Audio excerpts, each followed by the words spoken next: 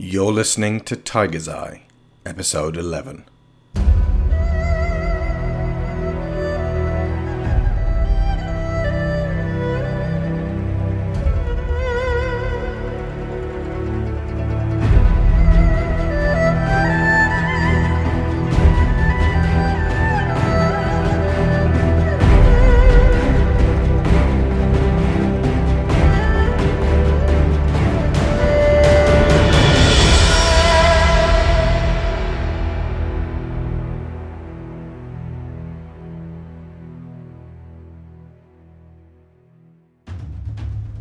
Haka begins to speak. I let him. Every word puts more distance between him and Miguel. He strides down the street towards me, radiating controlled fury. Rao, I will ask you respectfully, for the good of everything you hold of value, to step back and let me dispose of this creature. You know that I do not wish to kill you. It would bring great sadness to me and every member of our family. You have to give him up. No, Haka. I am taking him back to his home, where he will cause no harm. No harm?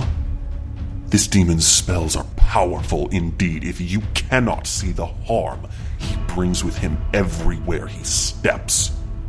You are entranced, Rawana. It is right to let go of him. How am I entranced? You do not act of your own will, only his.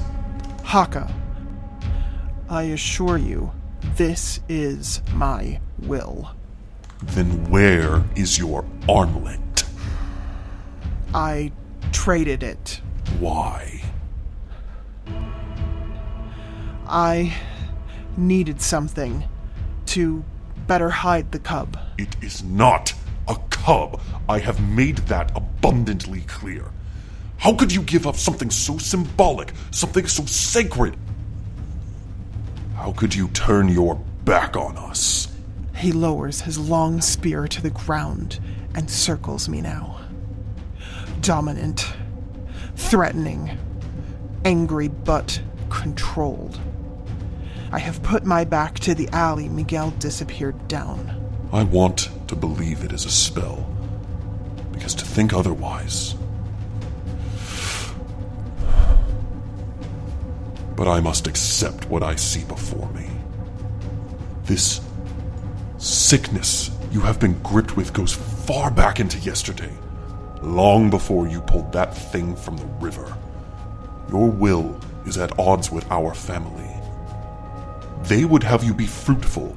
Instead, you bring them meat. Enough. Night after night, denying your natural role. Enough. Trading one responsibility for another. Never attempting to forge new attachments to other mates, other cubs. Oh, enough!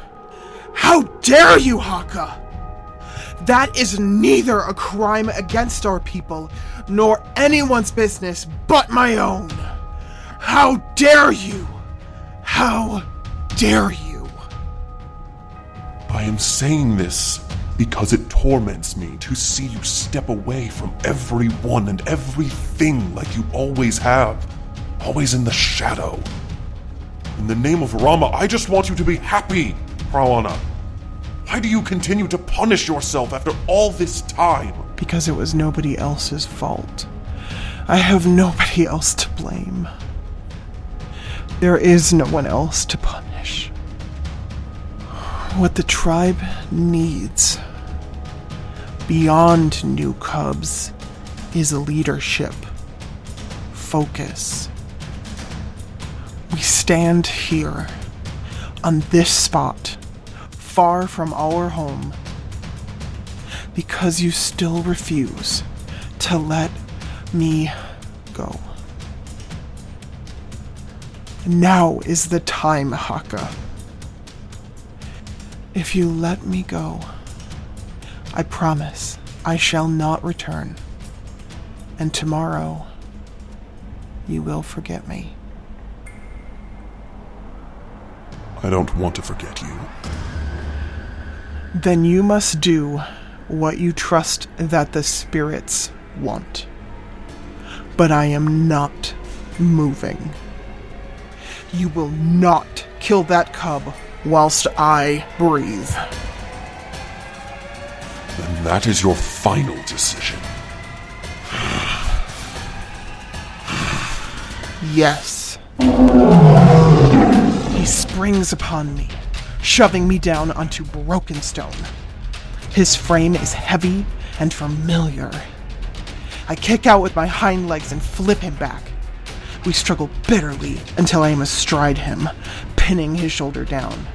He grips at my throat, and I smash my right paw against his face.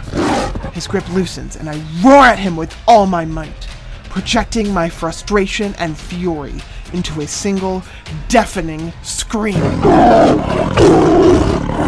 He roars back at me with equal ferocity, and I feel his body ripple under mine as he launches himself up, spinning me round and slamming me against the wall.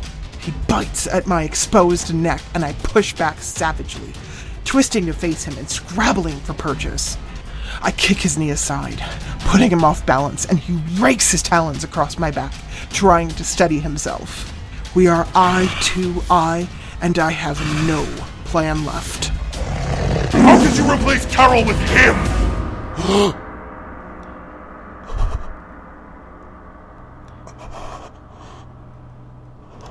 His eyes widen in shock. Time slows. He gasps. He glances down, and there are 2 bone knives penetrating his side. Miguel stands beneath him, his tiny, diminutive frame stretching and extending to pierce my attacker with his claws.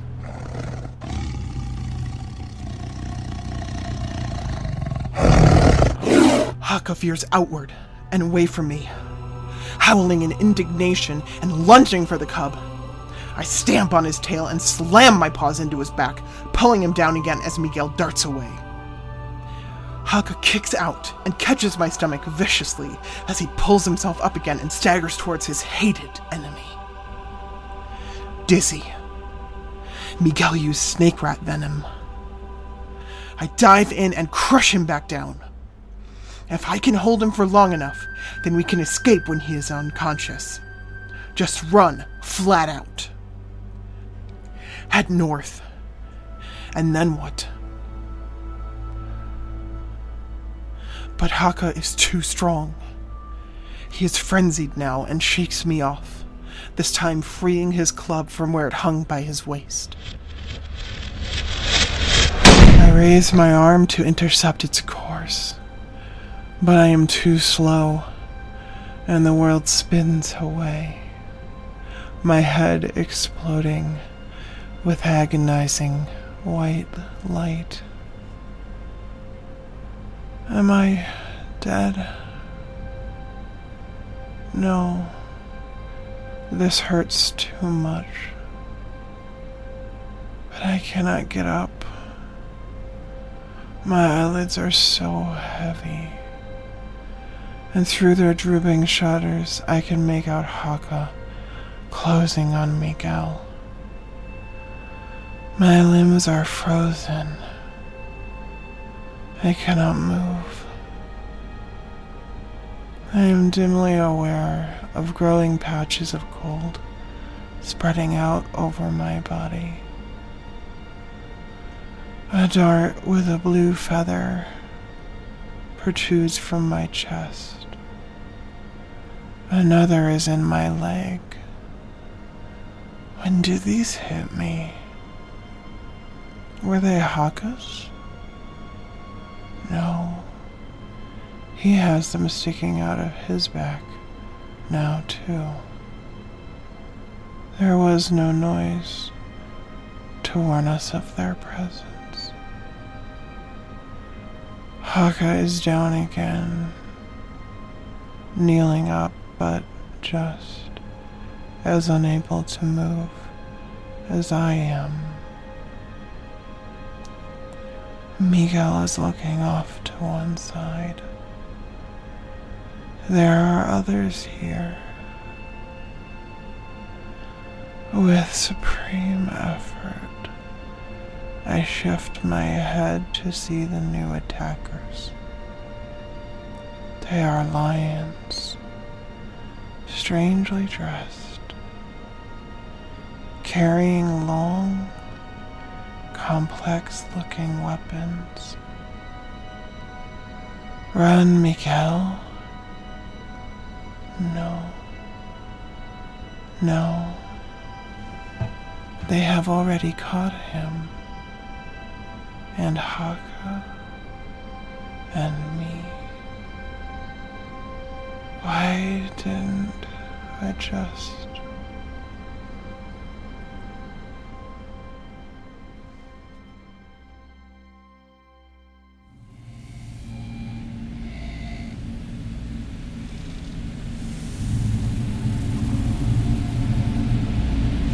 It is today. Carol is here. She is wearing her birthday tiara and sashaying around before the fire, drinking in the adoration.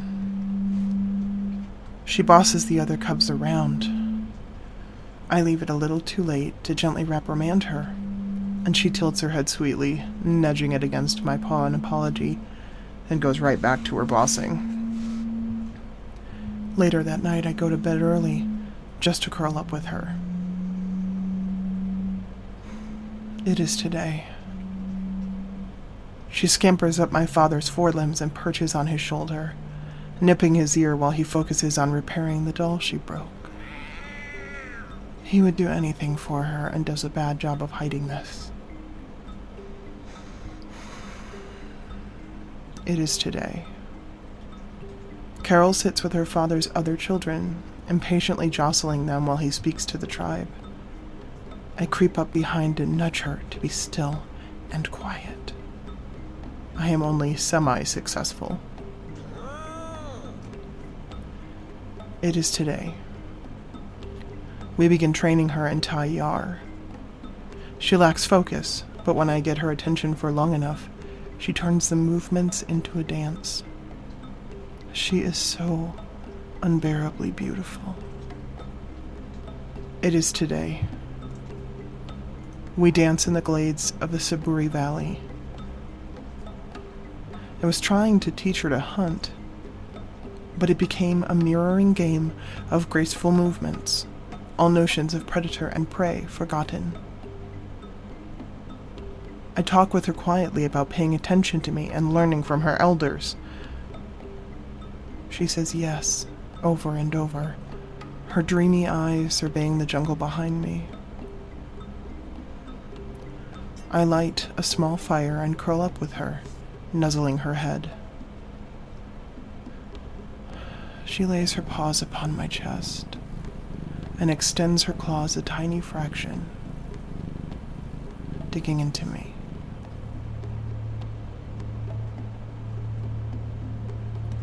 It is today. I wake. I am alone.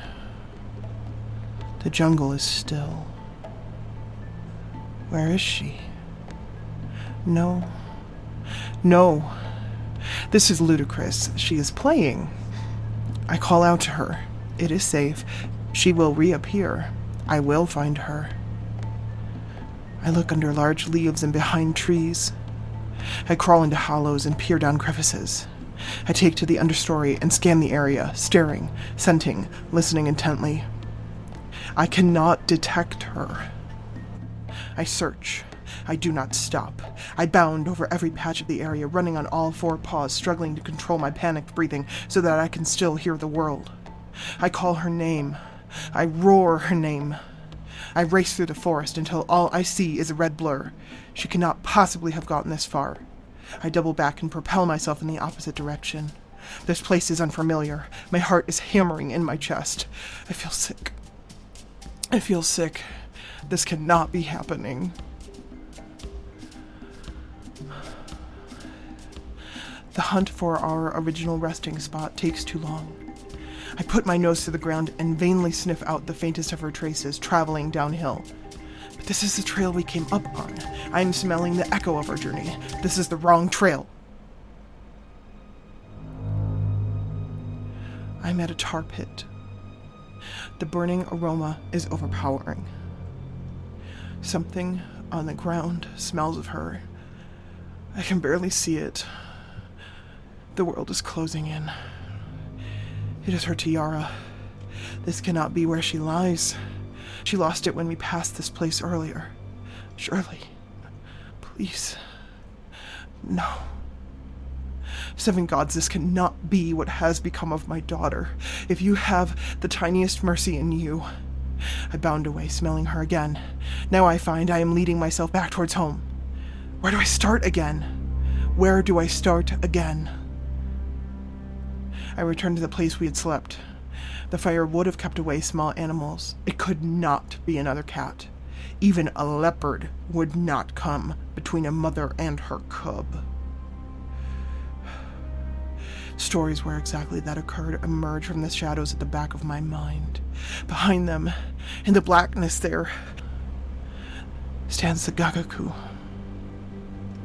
Now, right here, alone in this empty, silent glade, the illicit thrill of a bedtime story becomes my waking nightmare.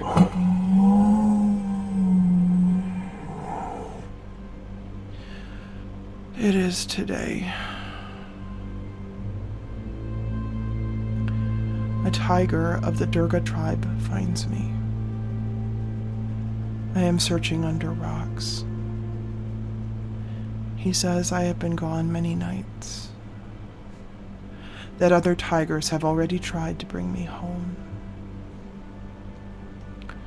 I cannot answer him and continue my hunt until he grabs me by the shoulders, and I realize I have no strength left.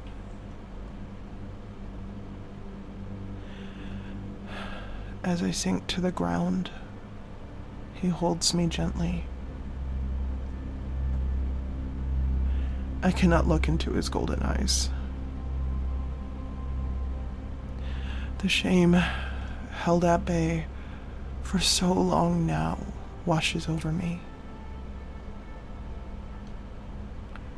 He says 3 words and it is over. She is gone.